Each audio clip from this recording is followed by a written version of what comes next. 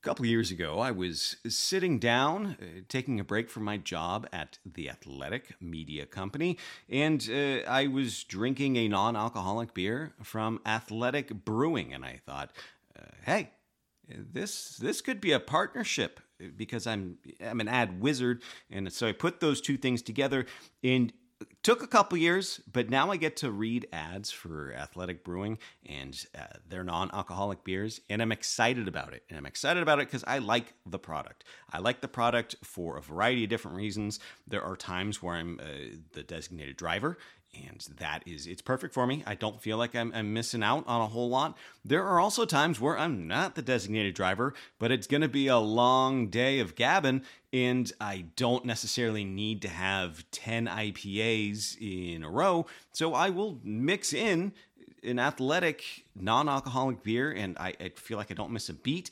And it allows me to pace myself the way I want to do it. It's perfect for beach days, music festivals, baseball games, camping, late nights. They have a ton of different varieties. They have light, they have Upside Dawn Golden, they have Run Wild IPA, they have a hazy IPA, they have summer seasonals, they've got a lemon radler, Ripe Pursuit. I don't even know what a radler is, but now I want to try it. I feel bad that I haven't tried it. So this summer, ask for the only non-alcoholic beer you need to know, Athletic. Head to askforathletic.com to find it near you and use the code TA2024 to get 15% off your first online order. That's code TA2024 at checkout for 15% off. It's near beer, non-alcoholic beer, and it tastes... Listen, I grew up with some funky ones. Those didn't taste like beer. This tastes like this. This is good non-alcoholic beer. Exclusions and conditions apply. Athletic Brewing Company, fit for all times. The presenting sponsor of The Audible is Trader Joe's. Bruce, I know you were there this week.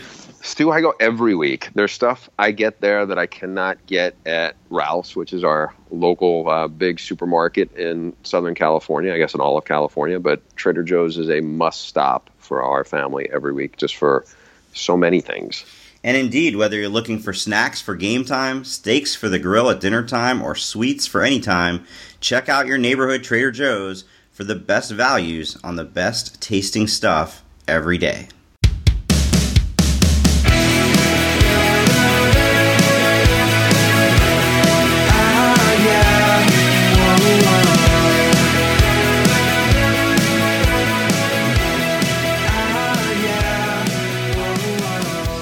Welcome to The Audible. I'm Stuart Mandel, joined, as always, by Bruce Feldman. It is the Monday morning after the first weekend of the NCAA tournament. I'm still buzzing from it. I don't know about you, Bruce. You actually covered the NCAA tournament, but I feel like you covered the only corner of the bracket that wasn't particularly eventful.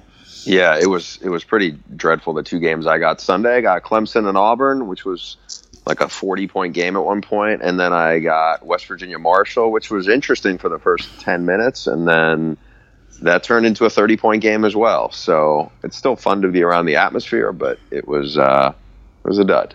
I gotta say, this was the first time in almost a decade that I had no work responsibilities, because at the Athletic, the field house, Seth Davis's college basketball site, is stocked full of great college basketball writers. They don't need me. So I had not taken a day of vacation yet since I started there. So I actually took 2 days of vacation for the first 2 days of the tournament.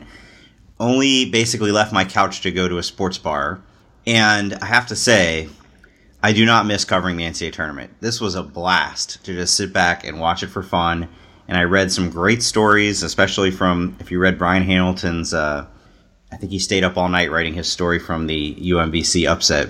And I loved reading it, but I didn't envy him having to pull that all-nighter and do that. It's I'm at a point in my life where I just want to, it's such a great event, and I just want to watch it for fun. Well, to me, there was a lot of fireworks in the first couple of days, but the real story obviously was, for the first time ever, a 16 seed beats a number 1 seed Virginia. And what was so remarkable is, as you're watching it, that was a blowout. I went back and looked. That was a 20-point blowout. And that was only there's only been 2 times that Virginia in the previous 4 years had 20-point losses. Now, having said that, this wasn't I don't want to diminish it in this regard, but this wasn't, I saw people talking about like where it ranks in the all-time upsets of sports, and people are throwing out Buster Douglas and Mike Tyson. Obviously, it's an all-timer for NCAA tournament because it had never happened. But Virginia, it's not like Virginia's won NCAA championships or been to Final Fours. I mean, they had a great year. How big of a deal was this beyond just the 16-1? You're the bracket guy. Well, as a fan of the NCAA tournament, as somebody who's been watching it for 30-something years, and just I happen to know, a lot of bracket trivia and whatnot. I mean, this was like something that you didn't think was possible finally happening. So from that extent, from that point of view, it was unbelievable. I think I'll always remember. I went to dinner with my family somewhere that had TVs, but didn't have that game on, and just saw the early score that they were hanging around and didn't think much of it. But then on the car on the way home, which was only like a 5-minute drive, I had it on the radio, and that was when UMBC first took like a 5 or 7 point lead. And I thought, wait a minute, is this actually possible? And then got home and watched the rest of it, and it was just such a cool moment. But to your point, I did see people bring up Mike Tyson, Buster Douglas, and I was thinking, well, it's only that if Mike Tyson had been like a champion who people still didn't truly believe in. Like, Virginia has been this polarizing program for the last 5 years, in that nobody could dispute how dominant they've been in the ACC, and they ran away with that conference this year, and they absolutely deserved the number 1 overall seed. And yet you still felt like, because of the way they play, because they've gone out early in the tournament before, or at least not reached the Final Four as a 1 seed. No, I didn't think they were going to lose to UMBC, but I certainly, frankly, went in with the expectation that they would fall short of the Final Four. I just didn't trust them. And so to that, in that regard, if you look back now, I guess this had if it was going to happen, it would require a 1 seed like that, who doesn't have 3 future lottery picks and is, a little bit mortal. But like you said, it's not like they lost on a buzzer beater. Like, the idea, and I think this especially sank in after watching UMBC's second round game, where they really did look like a 16 seed. They were, I think, 160th in KenPom. Like, there's a big, big difference, and I don't know if people realize this from the out, if you don't obsess over bracketology. The difference between a Loyola, who is an 11 seed but is number 36 on KenPom, higher than a few of the at-large teams, versus UMBC, who is 166th, is massive. So you tell me Loyola beats Virginia, okay, still be a big upset, but sort of makes sense. This really makes no sense how they not only beat them, but, were up 20 late in the game. Yeah, they were up 20 at the end of the game. Hey, just a random question. So, when you're covering another series of games, you can only pay so close attention. I'm in the press room, and I'm trying to watch the Michigan State-Syracuse game. There was a review that happened that everything I had saw sure looked like the ball went off the Michigan State guy's leg last, and somehow they got the ball back. What did I miss there? Because I couldn't hear the volume what they were talking about. It's been 4 days of basketball. Everything's a blur. There were so many questionable calls. I remember the play you're talking about. I don't remember exactly what happened. I remember it was a very close call. What you really missed, though, if you were watching those San Diego games, was my hometown. I grew up in Cincinnati, big Xavier fan, but also would root for UC. When if you're a college basketball fan in Cincinnati, those are the schools you pay closest attention to. And back-to-back at the same site in Nashville, they both choked away big leads, although UC's was, I think, twice as big. For a city that has kind of not had a lot of good luck in sports recently with the Reds and the Bengals, this was just brutal. I can't remember anything like it, to have a team that was a 1 seed and a team that was a 2 seed blow huge leads in the second round and not make it to the second weekend. And for Xavier, I was texting with my buddy who's a big Xavier fan. I'm like, you know what? It was a lot more fun when they were an 11 seed, or they were the one crashing the party, and it was just exciting if they won a game or two.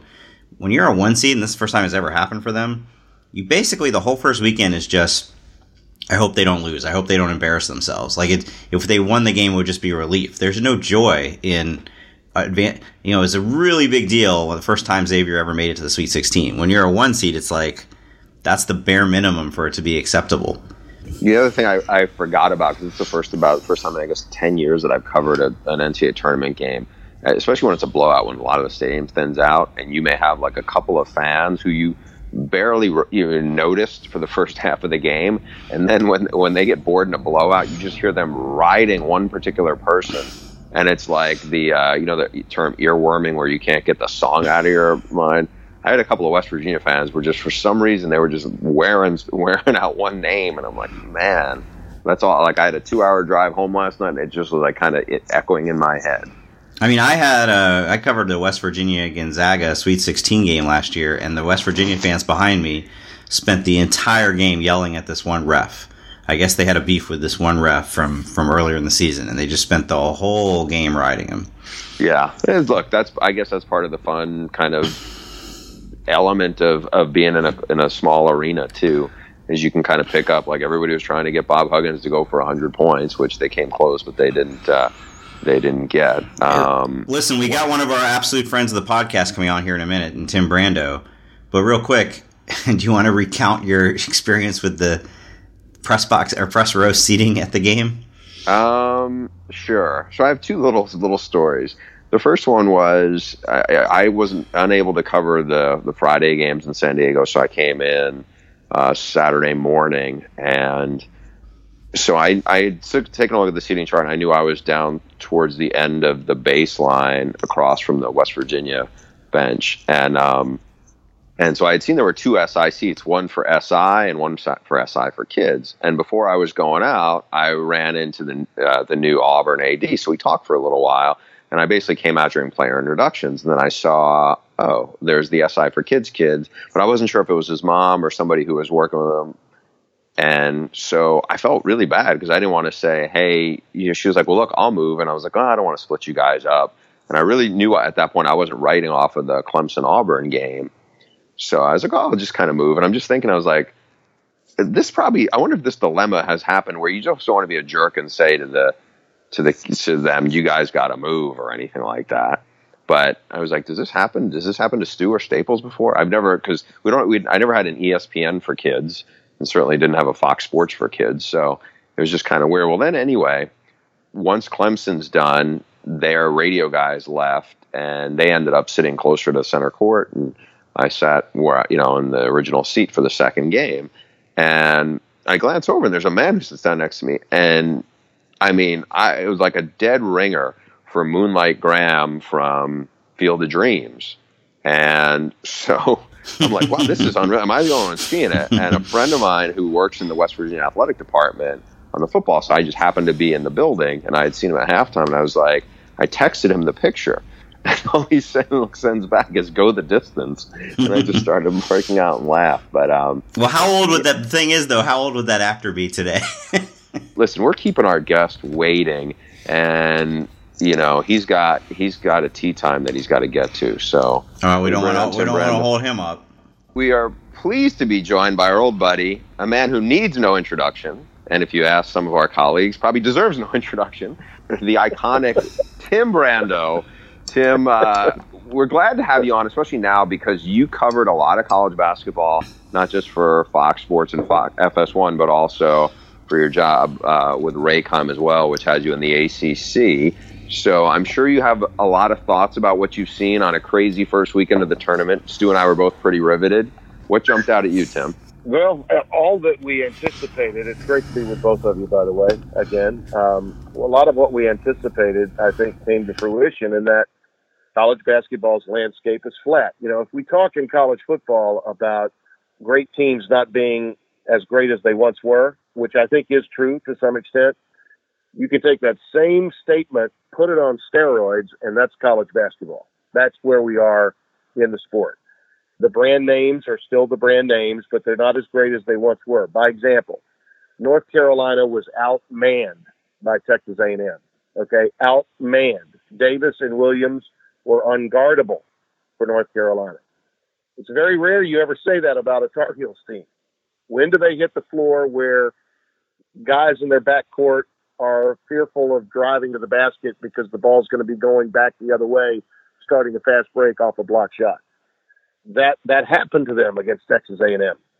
And there was a numeral next to Texas A&M that was a lot lower on the scale, according to the seedings that the tournament selection committee put out, than that of North Carolina.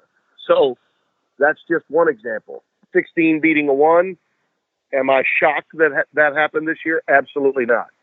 Because we had been close a few times before. Not as often as maybe you would think, but we've been close before. In fact, I had one of those games in my first ever NCAA tournament that I called for CBS. Western Carolina had a chance to beat number 1 seeded Purdue in Albuquerque with a 3. Long rebound off the iron unkind, a 2 to tie it, to send it to overtime, missed that. And then a third opportunity with a layup and missed it, or we might have gone to OT. That was, 22 years ago. So it's not that we should be shocked that a 16 beat a 1, but I think we're going to see more of it from this point forward because of the way the sport's going. The so-called mid-majors, what it raises, fellas, is that, Loyola Chicago is going to be playing in a game that I think no one ever anticipated in the round of 16 against Nevada. You take a look at that and you say, wow, would we ever have noticed that? Well, the committee made sure that we didn't get to see as much of it as we could, because Middle Tennessee State should have been in this tournament, and they're not. So they're doing everything that they can to protect the big names now with this circus called the Quadrant 1 and Quadrant 2 thing, when we already had the RPI in there to take care of it. But even still, they're not going to be able to stop the upsets because the talent is all over the place. And all of the veteran talent is at other places besides the brand names, who are chock full of one and dones. So that's why we're where we are right now in basketball. So, Tim, I agree with you for the most part. In general, there's no question it's more wide open. And I think, if you followed the regular season this year, you kind of see something like this weekend coming in terms of, I didn't think this was a particularly great set of, 1, 2, and 3 seeds. But in terms of 16 over 1, we were just talking about this before you came on. It's not like UMBC was Middle Tennessee or Loyola. Right. This team lost, I believe, 83-39 to Albany at one point in the season. They're just, by any metric, they're not a good team. How could you not be shocked that they not only upset Virginia, but clobbered them? Because in college basketball, you play so many games. It's not like football, Stu. You play so many games, and then you go through attrition. You lose players either because of suspensions or because of injury. Then you get players back. By example, I mentioned A&M at the outset. Texas A&M was the team in December that got as high as the top 5 in the country. Then they had suspensions. They had injuries. Now they're getting these guys back. They have evolved back into the team that I think we all thought they could have been, but had forgotten about when they went on the losing skid, and it was a long one that they had at the SEC. UMBC did lose by an awful amount and would not have been in this tournament had not they played their butts off, knowing that if they lost, they were done. That goes back for weeks. They had to win every game in their tournament or they don't get in because they were an automatic bid team. So that's what happens in college basketball. That is uniquely different from college football in that through different phases of the season, those games that are played in November and December, and you can procure a lot of other scores that would be embarrassing for probably all 16 teams that are out there. Now, I saw Jim Boeheim the last week of February lose at Georgia Tech, and at that time he was telling me, Tim, my guys, we just don't have enough guys to shoot, and he doesn't. He doesn't have one pure shooter on his team from the perimeter. But look what they're doing now. They're doing the same thing that they did a couple of years ago when they knocked out top-seeded Virginia, when I thought Tony Bennett had his best opportunity to go to a Final Four before this year. So the college basketball, much more so than football, is a game of evolution. And the complexion of a team can change about every 2 to 3 weeks if you're keeping up. And that's the problem. From a national standpoint, people don't keep up with college basketball. And you know who I'm talking about. I'm talking about the daytime shows that you watch on ESPN and Fox. I'm talking about all the national media that's not covering college basketball regularly. They're all amazed when we see these upsets, and those of us that are following the game regularly aren't, because we've seen the season play out. We've seen the evolution of the regular season. But back in the day, in the 80s and 90s, when college basketball was flourishing, and the NBA drama story wasn't out there every stinking day, we had a better opportunity to understand what we could expect when the NCAA tournament began. Now we don't, because we've got a selection of drive-by media that doesn't give a damn about the sport until Selection Sunday. Tim, how much do you think that really matters practically, though? I think it matters when we start talking about how surprised we are. Okay, I'm not surprised. Stu's indicating to me that he is. Well, I'm not. I was out there with my own eyes, sitting at midcourt, watching these teams play. And I called a few bad games back in November and December. Not every game is going to be a great game. It's interesting to me because the networks use college basketball for inventory's sake, to plug a lot of holes to get live sports television going in the months of November, December, January, February, and yet no one's paying attention to what actually is on the air with original programming and discussing it. There are rarely highlights on SportsCenter anymore. The only shows that are out there showing highlights are those shows, and you don't see many of them. I'll give credit to Scott Van Pelt. He spends some good time on college basketball only because he's a fan of it. But for the most part, you just don't see a lot of real college basketball conversation from the mainstream sports media during the course of the regular season. So for those of us that are out there doing it, and I'm talking about the guys that are in the field, on the courts, getting ready to produce these games, we're sort of like Lone Rangers out there. There's not a lot of national media coverage of the regular season of college basketball. There's just not. All right, we'll get back to the podcast in a minute, but Stu, in the last year, you've become a boss, a real one, where you're hiring people. And that's something that I have never done. That's something that, as far as my knowledge, you had never done. So how do you do it? How do you decide who you want to bring on and what the attributes you're looking for in a colleague are? Well, it's very challenging. It's challenging to find great talent, and you need all the help you can get. And that brings us to our sponsor for this week's podcast, and that's ZipRecruiter. ZipRecruiter learns what you're looking for, identifies people with the right experience, and invites them to apply to your job. In fact, 80% of employers who post a job on ZipRecruiter get a quality candidate through the site in just one day. The right candidates are out there. ZipRecruiter is how you find them. So, right now, our listeners can try ZipRecruiter for free, Bruce. That's right, for free.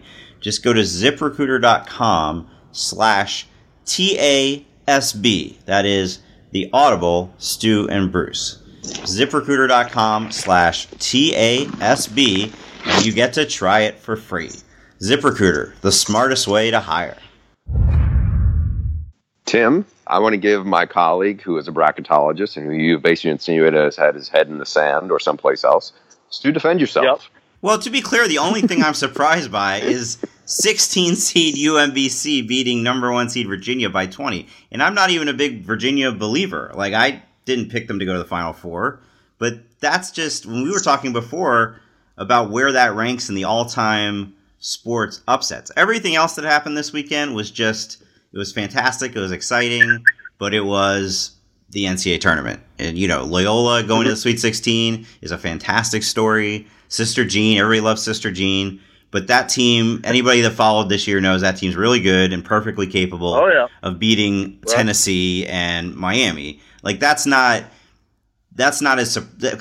more like what you're saying. Like, that's not that surprising to people who follow college basketball. It may be to somebody who just sees a number on a bracket. But what do you think all in all, Tim? There were so many upsets this weekend. More than half of the top 3 seed or the top 16 teams in the country did not make it to the next weekend. Does that mean, I was saying to Bruce, in my experience, that means as riveting and as exciting as the first weekend was, it could make for kind of a dreadful Sweet 16. It could, because we could see chalk move forward. By example, Kentucky might have the easiest road that any blue blood program has seen, according to the bracket, in a long, long time. But if you just buy into that and say that's the only thing you glean from what happened last week, you could be sadly mistaken, because I think Kentucky could potentially have a lot of trouble with the defensive work that Bruce Weber's team at Kansas State can do. It wasn't easy, by the way, for them to do what they did with UMBC being the darling that they were in the second round. and I was very impressed with the way they played. And Nevada, what an incredible story they are. And Bill Musselman, to me, I say, how proud of Eric must he be? You think about the Musselman family and the job that guy's done. Nevada was not, to me, a surprise either. I had them through to the Sweet 16. I had them getting this far, to your point. But I think the reality is there are those out there that believe the tournament's not the tournament without the big boys getting the job done. And there's a chance that the remaining big boys could go through pretty easily. A lot will depend, I think, on what happens with the Duke-Syracuse game, because, either way, those are two teams that people are comfortable watching. They have an understanding of who they are and what they are. But I'm not sure that either one of them are capable of winning the national title. I don't think either of them could play with Villanova. I mean, I really don't. Villanova is without question the one team that's out there, that we know is legitimate in every sense. They've got 6 guys that shoot better than 40% from deep. They have multiple ball handlers. Even Spellman, the 7-footer, can handle it. If Jalen Brunson's not the best player in college basketball, I don't know who is. But if you decide to take him away, then DiVincenzo can bring the ball up the floor just as easily. I think Villanova probably is the team in a lot of ways that can salvage the interest of the tournament coming out of their region and then moving on and playing for the national championship for the second time in 3 years. But Sue, to your point about UMBC for just a second, I did think Virginia was a great team, and I did believe with DeAndre Hunter they could go ahead and win it all. And I was shocked after watching them with my own eyes after what they did in the ACC tournament, just taking people away the way they did. And Hunter, by the way, is a future pro. When they lost him, and I think they were surprised that they did, I think it had an impact on them emotionally. And it showed up to some extent when UMBC got that double-digit lead, because Hunter was a player that could break you down off the dribble when everything else was not going right for them and made them a different team. I changed my bracket upon the news of DeAndre. I had Virginia actually playing Nova and winning. And I took them off my line, went back and put Arizona in, who I thought had been very impressive down the stretch. And how much did I know? I mean, look what happened to them. For them to get blown, that was as embarrassing a loss for a power program as I've seen in some time. And what an awful year for the Pac-12. Hey, Tim, since we're a college football podcast, I want to transition over to something from the tournament and something we had noticed on social media, the UCF Knights official account on Twitter. Amazing what happens when an underdog gets a fair shot in an expanded playoff. Congrats on the history of UMBC athletics. Also, Neil Brown, coach at Troy, who knows a little something about knocking off a big-time program, he tweeted, "The last 2 nights are why I love March Madness. Congrats to all the lower seeds that are surprising everyone but themselves. We need these opportunities in college football." So you've championed the mid-majors a lot with college hoops. Mm-hmm. Is this completely 2 different worlds, or should this be something like, hey, we need to expand to 8 and make sure that there's room for some mid-majors? We certainly need to expand at the minimum to 6. I don't know that necessarily would give the mid-majors in college football the opportunity that both coaches there were talking about. But I do agree that, well, if you expand to 8, you might. Yeah, I think that you definitely do if you go to 8, which is, I think, the optimum number. But as you know, and I've said this many times before, in intercollegiate athletics, whether the NCAA is directly or indirectly involved, we're not very progressive. Okay, we're caught in the muckety muck of too much history, tradition, and inability to share revenues. I do think that it would be really, really wise for the non-Power 5 leagues to get together and form a coalition so they could speak with a larger voice. That's, I think, their biggest problem right now, is they need to be able to speak with a larger voice. And to do that, the commissioners of those leagues and the athletic directors and presidents of those leagues need to get together.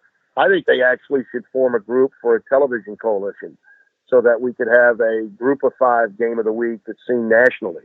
I think that would be something that, given the need for more live sports television, quality live sports television, would be something that they could actually make money with.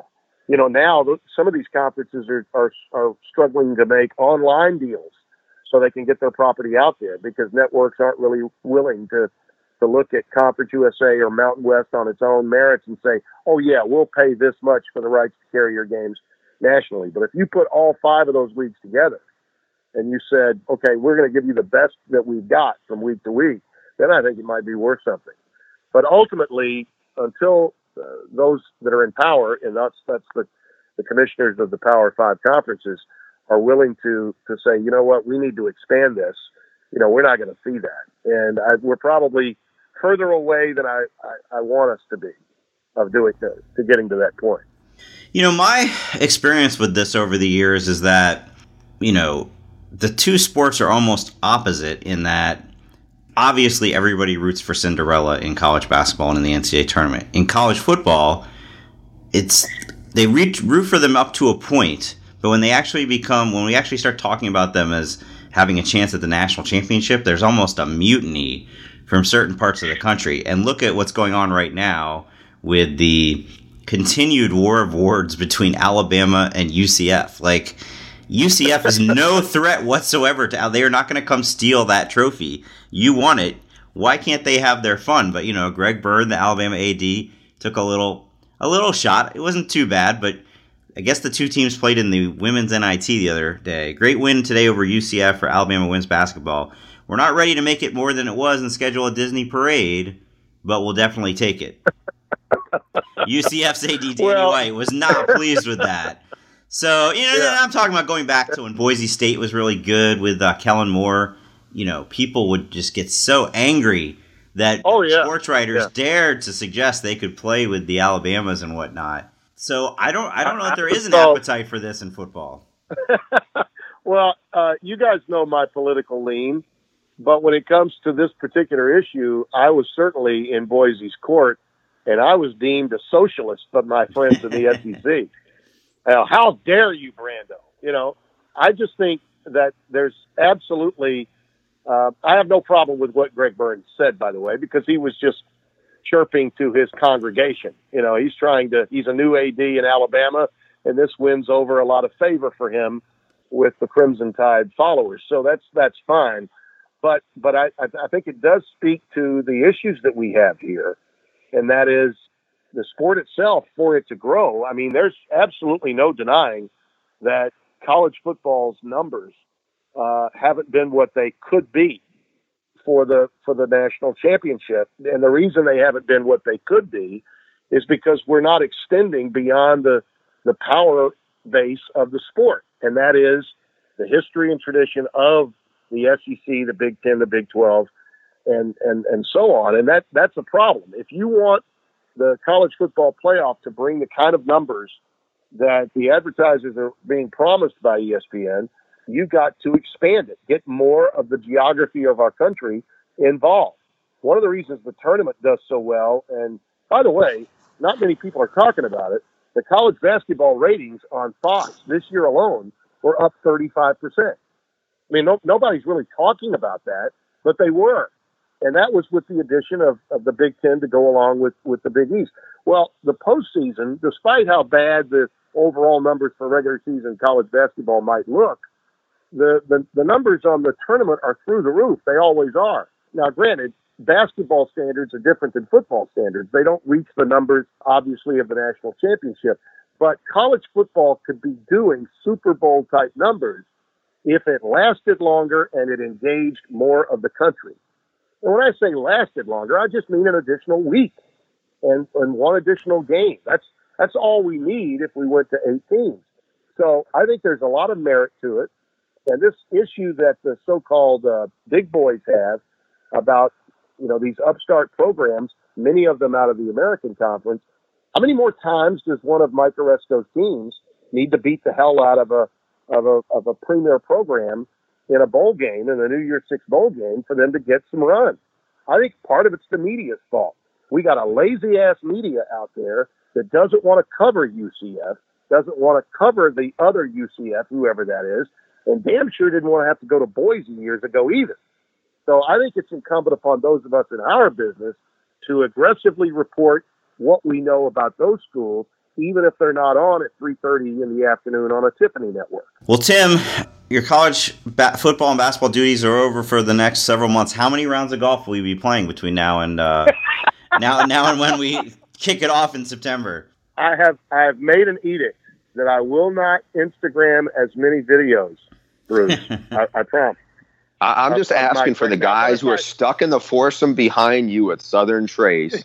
Please, Tim, cut down on the photos of you and your follow through. We know what your butt looks like in those shorts. We know what your follow through looks like. Okay. Don't enough with the slow play, Tim. Just for the guys behind you. If I make an eagle or a double eagle, an albatross, I reserve the right to put that out. But otherwise, I'll go easier on it. I promise. Thank you, Tim. Thank you, Bruce. Stu, great talking to you. Keep those pictures of the baby coming. I love those. I appreciate it, Tim. Thank you very much.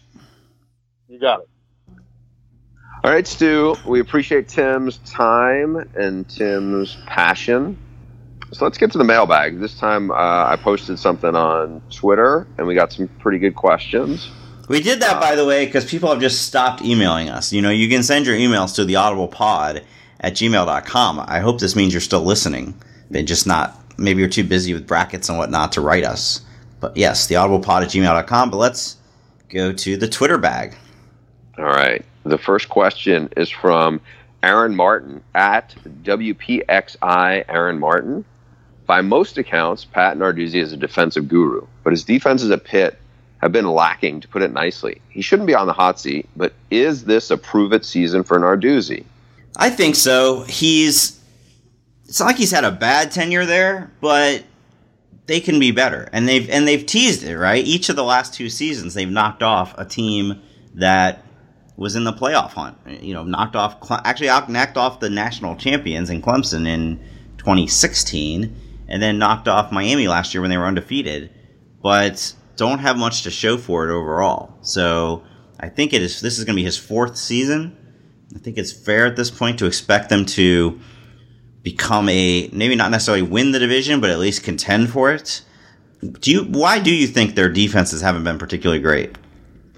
I just don't think they've had, the personnel that he probably needs there. And he's not running the defense. He has a defensive coordinator for that. It's not like they don't have any players on there, but he doesn't have Aaron Donald. It's not like they have that. I don't think their secondary is quite as good. Now, they've had some guys who are NFL talent back there. I just don't think across the board it's been strong enough. They've had kind of a rotating group of quarterbacks since he's been there. And I just think it's been hard to find, kind of a nucleus to build around. And some of that, I think, is due to all the transition that existed at Pitt before he even got there. He had like 7, dating back to Wanstadt, he had like 7 coaches there in a span of like 5 years. And so, I'm not saying that's exactly what the number was, but it just, all that uncertainty, I think, and you've had some instability on his staff. At one point you had Matt Canada. At one point you had Jim Chaney running the offense. Now you got Sean Watson on the other side. It's just been a lot of instability. I think if he can, I don't think he's on the hot seat because they've, really supported him with a new deal recently. But goes for 8-5 in the first 2 years, which I think is pretty good. But last year 5-7. I think if he can get them back into a bowl game, I think that shows them signs that they're going in the right direction. But it is a little curious that they haven't been better on defense, I got to admit, because it's not like they don't have any players. Although I'll tell you what, Pitt would fall into the category of one of those teams like, once a team's out of contention, we kind of stop paying close attention to them. So it wouldn't even have occurred to me, but over their last 5 games last season, they only gave up. They beat Duke 24-17, Virginia 31-14, lost to UNC 34-31, but then lost to Virginia Tech 20-14, and then beat Miami 24-14. So they weren't giving up a lot of points by the end of the season last year. Hopefully for them, that's a sign of things to come this season. Yeah, and we'll see. Again, as we said, a lot now it's all his recruits, so it's a little different. Okay, from Cool Sai writes, rank who's more likely to win a conference title first. Chip Kelly at UCLA. This is a very long list. Who's going to win a conference title first? Chip Kelly at UCLA, Jimbo Fisher at Texas A&M, Mario Cristobal at Oregon, Willie Taggart at Florida State, or Dan Mullen at Florida? I am going to pick Willie Taggart at Florida State. Okay. I feel pretty confident in that. If I had to rank these in the first two, I would say Willie Taggart at Florida State, Chip Kelly at UCLA would be a clear top two. And one is because two of these guys are in the SEC, and I just think that, you know, Willie's left with some, you know, probably more talent relative than some of these other guys have. And I just think that they're going to recruit the heck out of that area too. I mean, I think that Willie Taggart of that group is the only one who has a pretty clear path. Like, even if you think Jimbo Fisher is going to get it done at A&M, as long as Nick Saban's in the division, it's hard to believe he's going to be the first of this group. Now, Willie Taggart has to deal with Clemson, who is the national power right now in his own division. But if they get it going, you know, and first of all, let's not forget, they're not that far removed from it. Then it's basically going to come down to those two teams in that division, get to the championship game, see if you can win it. Even Dan Mullen, I'm high on him, but I'm reluctant to put him higher on the list because he's got to deal with Georgia, Alabama, and et cetera. Chip Kelly, I think you and I would agree, is good. I think he will win a conference title there. How quickly, I don't know. He didn't inherit a whole lot.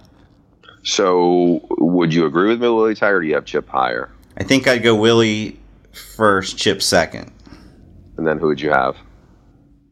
Again, it's not so much about who I think is the best coach or who's going to get his team to be really good first. It's more about the path. So, either Cristobal, like Jimbo is going to be last on my list, even though he's won a national championship. But he's in the same conference as Dan Mullen, and he's won a lot more. But at least Dan Mullen's not in the same division as Alabama. But, yeah, we're not talking about winning division. We're talking about winning conference, though. I know. I'm saying Dan Mullen, well, you could say maybe not. This is not the case with what Kirby Smart's got going on at Georgia, but Dan Mullen at least has a slightly easier road just to get to Atlanta than Jimbo Fisher does. That's a fair point. Okay. The next question is from Ween Two Worlds. How successful do you think Scott Frost can be at Nebraska? Very, very successful. No reason why he can't have them contending with Wisconsin for division titles very quickly. Maybe not this coming season, but very quickly after that. And look, you and I, it's kind of an evergreen topic that we've talked about many times over the years. Is it realistic that Nebraska in this day and age can be a national championship contender like they once were? I think that, I know in the past I've said no. I think you've said no as well. But right now there's at least this buzz among the fan base and maybe some people nationally that, well, if anybody can do it, could it be Scott Frost? He has just done this remarkable turnaround job at UCF.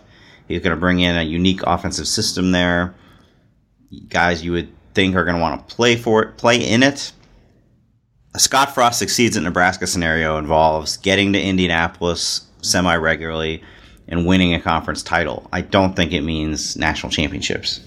Yeah, I think he's going to be very successful there. Again, it come back to my Jimbo Fisher thing from a while back. How do you define successful when the expectations are so high?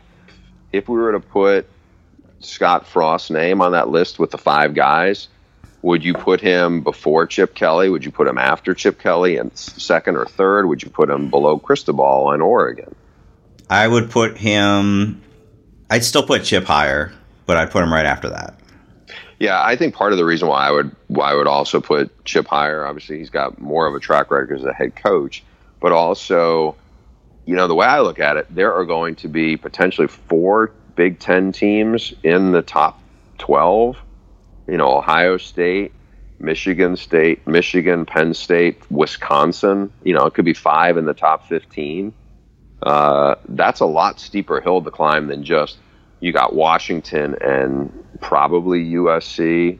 I mean, Washington to me is the only top 15 team right now in the Pac-12 the way I see it. I don't think USC is a top 15 team, so the landscape's much different for me. You similar agree with that? Yeah. I mean, Can Scott Frost turn Nebraska into the top program in the Big Ten West? Sure. Wisconsin's really the only one right now in that division that scares you. But even if he does that, he's still got to contend with Ohio State, Michigan, Penn State, Michigan State, teams that either have been doing this for a while or, in the case of a Michigan, can recruit, just has more recruiting cachet than Nebraska does. Penn State has it rolling now under James Franklin. So, and Urban Meyer, obviously, it's a juggernaut there. So that's who he's ultimately contending against to win conference championships. That's why I wouldn't have him higher than Taggart or Chip Kelly on that list. All right. And the last question we got is from Zachary Stevenson at ZF Stevenson. Stu, it's a subject that you love. Conference realignment. Realignment clickbait. In light of the Pac-12 struggles, should the Big 12 make an actual push for a few Pac-12 schools and strike back at the other conferences that publicly went after them in 2010? If so, would the Arizona schools be the most realistic? So flip the script. Whereas the Pac-12 tried to kill off the Big 12 in 2010 and do the Pac-16, he's saying now the Big 12 should play offense and go poach some schools from the Pac-12. Just not sure what that would accomplish. I mean, if the Big 12 could somehow convince USC to come, yeah, absolutely, do it. But what's adding Arizona State really going to do for the Big 12? What are you trying to accomplish at this point?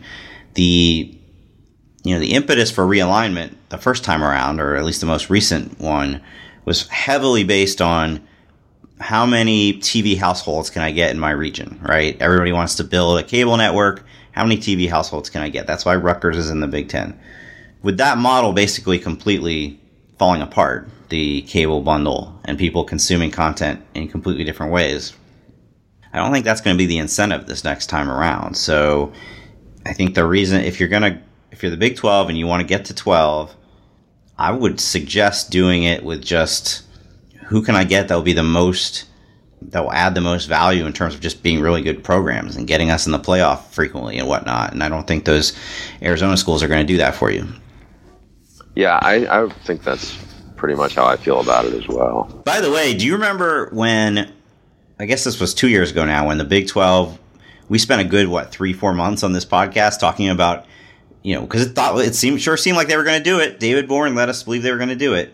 And we kept talking about Big 12 realignment candidates. And you and I, and maybe George Schroeder, I remember he was on this podcast, we were ranking our candidates, and we both had UCF very, very high. Like, I might have had them number one. And the Big 12, from all indications, never took those Florida schools seriously. But we just kept saying UCF is a sleeping giant. And I think this was before, they might have been coming off the winless season at that point. Yeah, I think it was. Too. So clearly we're geniuses. We are, as long as Scott Frost is the head coach there. True. Josh Heupel, we'll see how that pans out. But it's still, at the end of the day, I mean, it's for all the reasons Scott Frost took that job, for all the reasons that he was successful. I think if you take UCF and put them in the Big 12, they could end up being one of your top programs. And they'd have to build up depth. They'd have to go through the same transition that TCU did, that Utah did in the Pac-12. UCF with a Power 5 affiliation, to me, has a lot of upside. Hey, before we go, I have a question for you. I don't remember where I saw this on the internet in the last week, but somebody had a discussion about what program do you remember where they fired the head coach and have never been as good since? And I have an idea on that one. Can you? That's a big question to ask unplanned. There have definitely been some good examples of that. What's the criteria though for how successful they were before? I just think that they were never as good as since. And the guy I thought of, full disclosure, like one of the ideas, the name that came to my mind was Rocky Long, and then I went back and looked, and he wasn't technically fired. And then I was down in San Diego at San Diego State, and I realized he kind of was, and that would be my answer. They have not been. They were pretty respectable when he was there, and they've been for the most part pretty awful since. Minnesota has never recovered from firing Glenn Mason for that Insight Bowl collapse. I mean, everybody liked to mock Glenn Mason. They always just end up in the Sun Bowl. Well, what What's the best season Minnesota football has had since Glenn Mason left? You know, they've had some years where they've actually won quite a bit. I'm going to take issue. I don't think Glenn Mason was a bad coach, but if you look at, I don't want to say Tracy Claeys might even won 9 or 10 games. Well, the year that he got fired a couple years ago, and they went to the Holiday Bowl, they, I want to say they won finished 9. Jerry Kill. Did Jerry Kill ever win 10? All right, I was right. Glenn Mason. When Glenn Mason was there, this is a list of Minnesota in the AP poll. They spent most of the 1999 season in the rankings. They spent most of the 2003 season in the rankings. They spent most of 2004 in the rankings. A couple weeks in 2005. He gets fired in 2006. Since then, give me the number of you think how many weeks Minnesota has been in the top 25 since 2006. Well, they had a 9-win season under Claeys, and I know they had some 8-win seasons under Jerry Kill. Let me say at least 5. 3. Okay. They were ranked for 2 weeks in 2008, which would have been Tim Brewster. Tim Brewster had a ranked season? Is that possible? 2 weeks. And I'm not. First of all, they haven't finished ranked since 2003, but they were in the. I want to say Tim Brewster was won 6 games, 6 out of 30 games in the Big Ten. How is it possible? Well, in 2008, if I'm not mistaken, is when they had Eric Decker. So 2 glorious weeks, weeks 9 and 10, they were ranked. And then in 2014, which would have been Jerry Kill, they were ranked for 1 week. And that's it. So now, PJ Fleck, maybe he gets it done. We'll see. But to this point, they are still chasing the ghost of Glenn Mason. That's my answer. But I'm thinking there's somebody much more prominent out there that we were supposed to answer. Would the guy who beat Glenn Mason in the bowl game be that answer? Texas Tech, since they fired Mike Leach, it's been pretty. They have not. Pretty they rough have going. Been terrible, but they have been nowhere near as good as when the lunatic was in charge. So, I mean, at one point you would have said this about. Well, could we say this about Nebraska post Frank Solich? Frank Solich had them in the national title game. They haven't come close to that since then. No, I mean, look, they fired Pelini, but that hasn't been that long ago. It's basically just Mike Riley. But Pelini had a bunch of 9-win seasons. And 10-win seasons. He lost. It will remain one of the strangest oddities to this day. He coached there for 6 or 7 years, and every single season he went either 9-4 or 10-4. Yeah, I mean, obviously that was for some of his conduct on the sidelines as much as anything, I guess. But I still think we're probably missing somebody obvious that the listeners right now are going, how have you not said such and such? What about your alma mater? Miami, since they fired Larry Coker. Yeah, they were just backsliding under him at that point. Sure. I'm not saying that things would have been any different if he had stayed, but really last year was the first time since then. Oh, I got one, and this also fits in the category of, of the Pelini conduct we don't like. Mark Mangino actually did one at Kansas, which is remarkable, and they have been spectacularly bad since he left. I would agree with that. I mean, he had him in a BCS bowl. The curse of Mangino. And they have been, since they fired him, they have been the worst Power 5 program, hands down. Just a series of terrible hires. Turner Gill. Charlie Weiss. And then, I mean, David Beatty really hasn't done. I mean, he beat Texas, but yeah, I think this is a year where we got to see some improvement. I mean, I think he took over the worst of a Power 5. It was so bad. We did one of his games the first year, and one of my favorite lines, like for an NBA draft, is Fran Fraschiller's. He's a year away from being a year away. I mean, they were a year away from being a year away from competitive. Well, anybody can eventually dig out of that. We've seen it over and over again. Teams that you thought were never going to be good finally got good. And also, I would just say that as much as people like to make fun of Kansas football, Kansas is investing a huge amount of money in the football program right now. Like, they are dead serious about getting this thing back to relevance. Now, whether they have the right coach to do that right now, I don't know. But you don't pour hundreds of millions of dollars into something thinking you're going to just be 2-10 for the rest of eternity. Yeah, and look, he's made a splashy offensive coordinator hire last season, getting Doug Meacham from TCU. I know he got one big time recruit in who gives him a playmaker, which they haven't really had much of. So we'll see how that plays out this year. You know, the Kansas of the Big 12 prior to about 6 or 7 years ago was Baylor. They were always in the basement. Then they had their moment in the sun. And now, if Kansas football does rise up, which program in the Big 12 is most likely to become the cellar dweller? Baylor. Yeah, I mean, look, they're digging out of a huge scandal, so... I mean, we saw them go to... Well, I guess they finished, second to last year? Yeah, I don't think, though, with what the facilities they have now with Matt Rule there, I don't think they're going to fall off the radar again. I was a little surprised to see Matt Rule's comment. I mean, this is the guy who was brought in there to clean up the program after what happened under Art Briles. Now they have another situation where some guys are accused of sexual assault and they've been suspended from the team. I'm not saying that's Matt Rule's fault, but his comments were something to the effect of, guys are going to get suspended. That happens. A little flippant, I think, for the situation that he's taken over.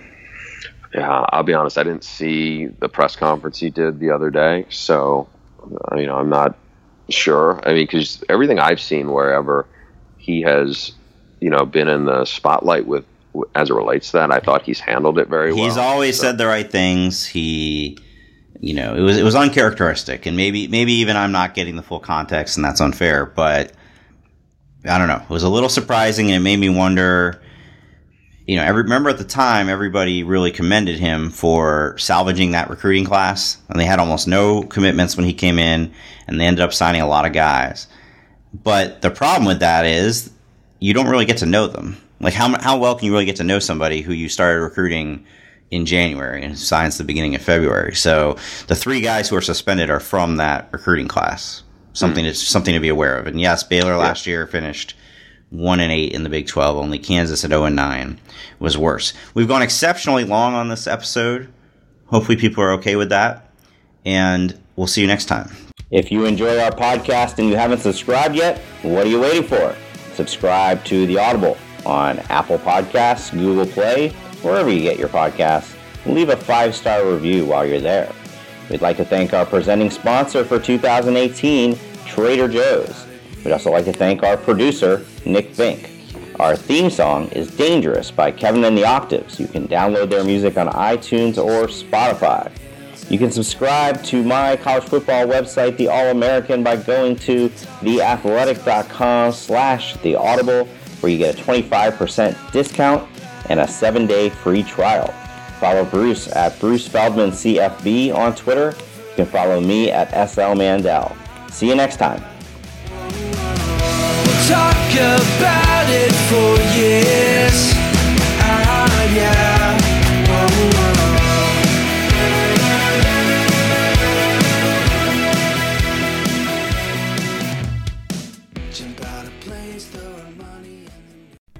As you've probably heard by now, we've teamed up with BetMGM this season. We'll be using BetMGM lines to make all of our picks, and we'll have special offers for our listeners each week. If you haven't signed up for BetMGM yet, use bonus code The Athletic, and you'll get a 1-year subscription to The Athletic, plus up to a $1,500 first bet offer on your first wager with BetMGM. Here's how it works.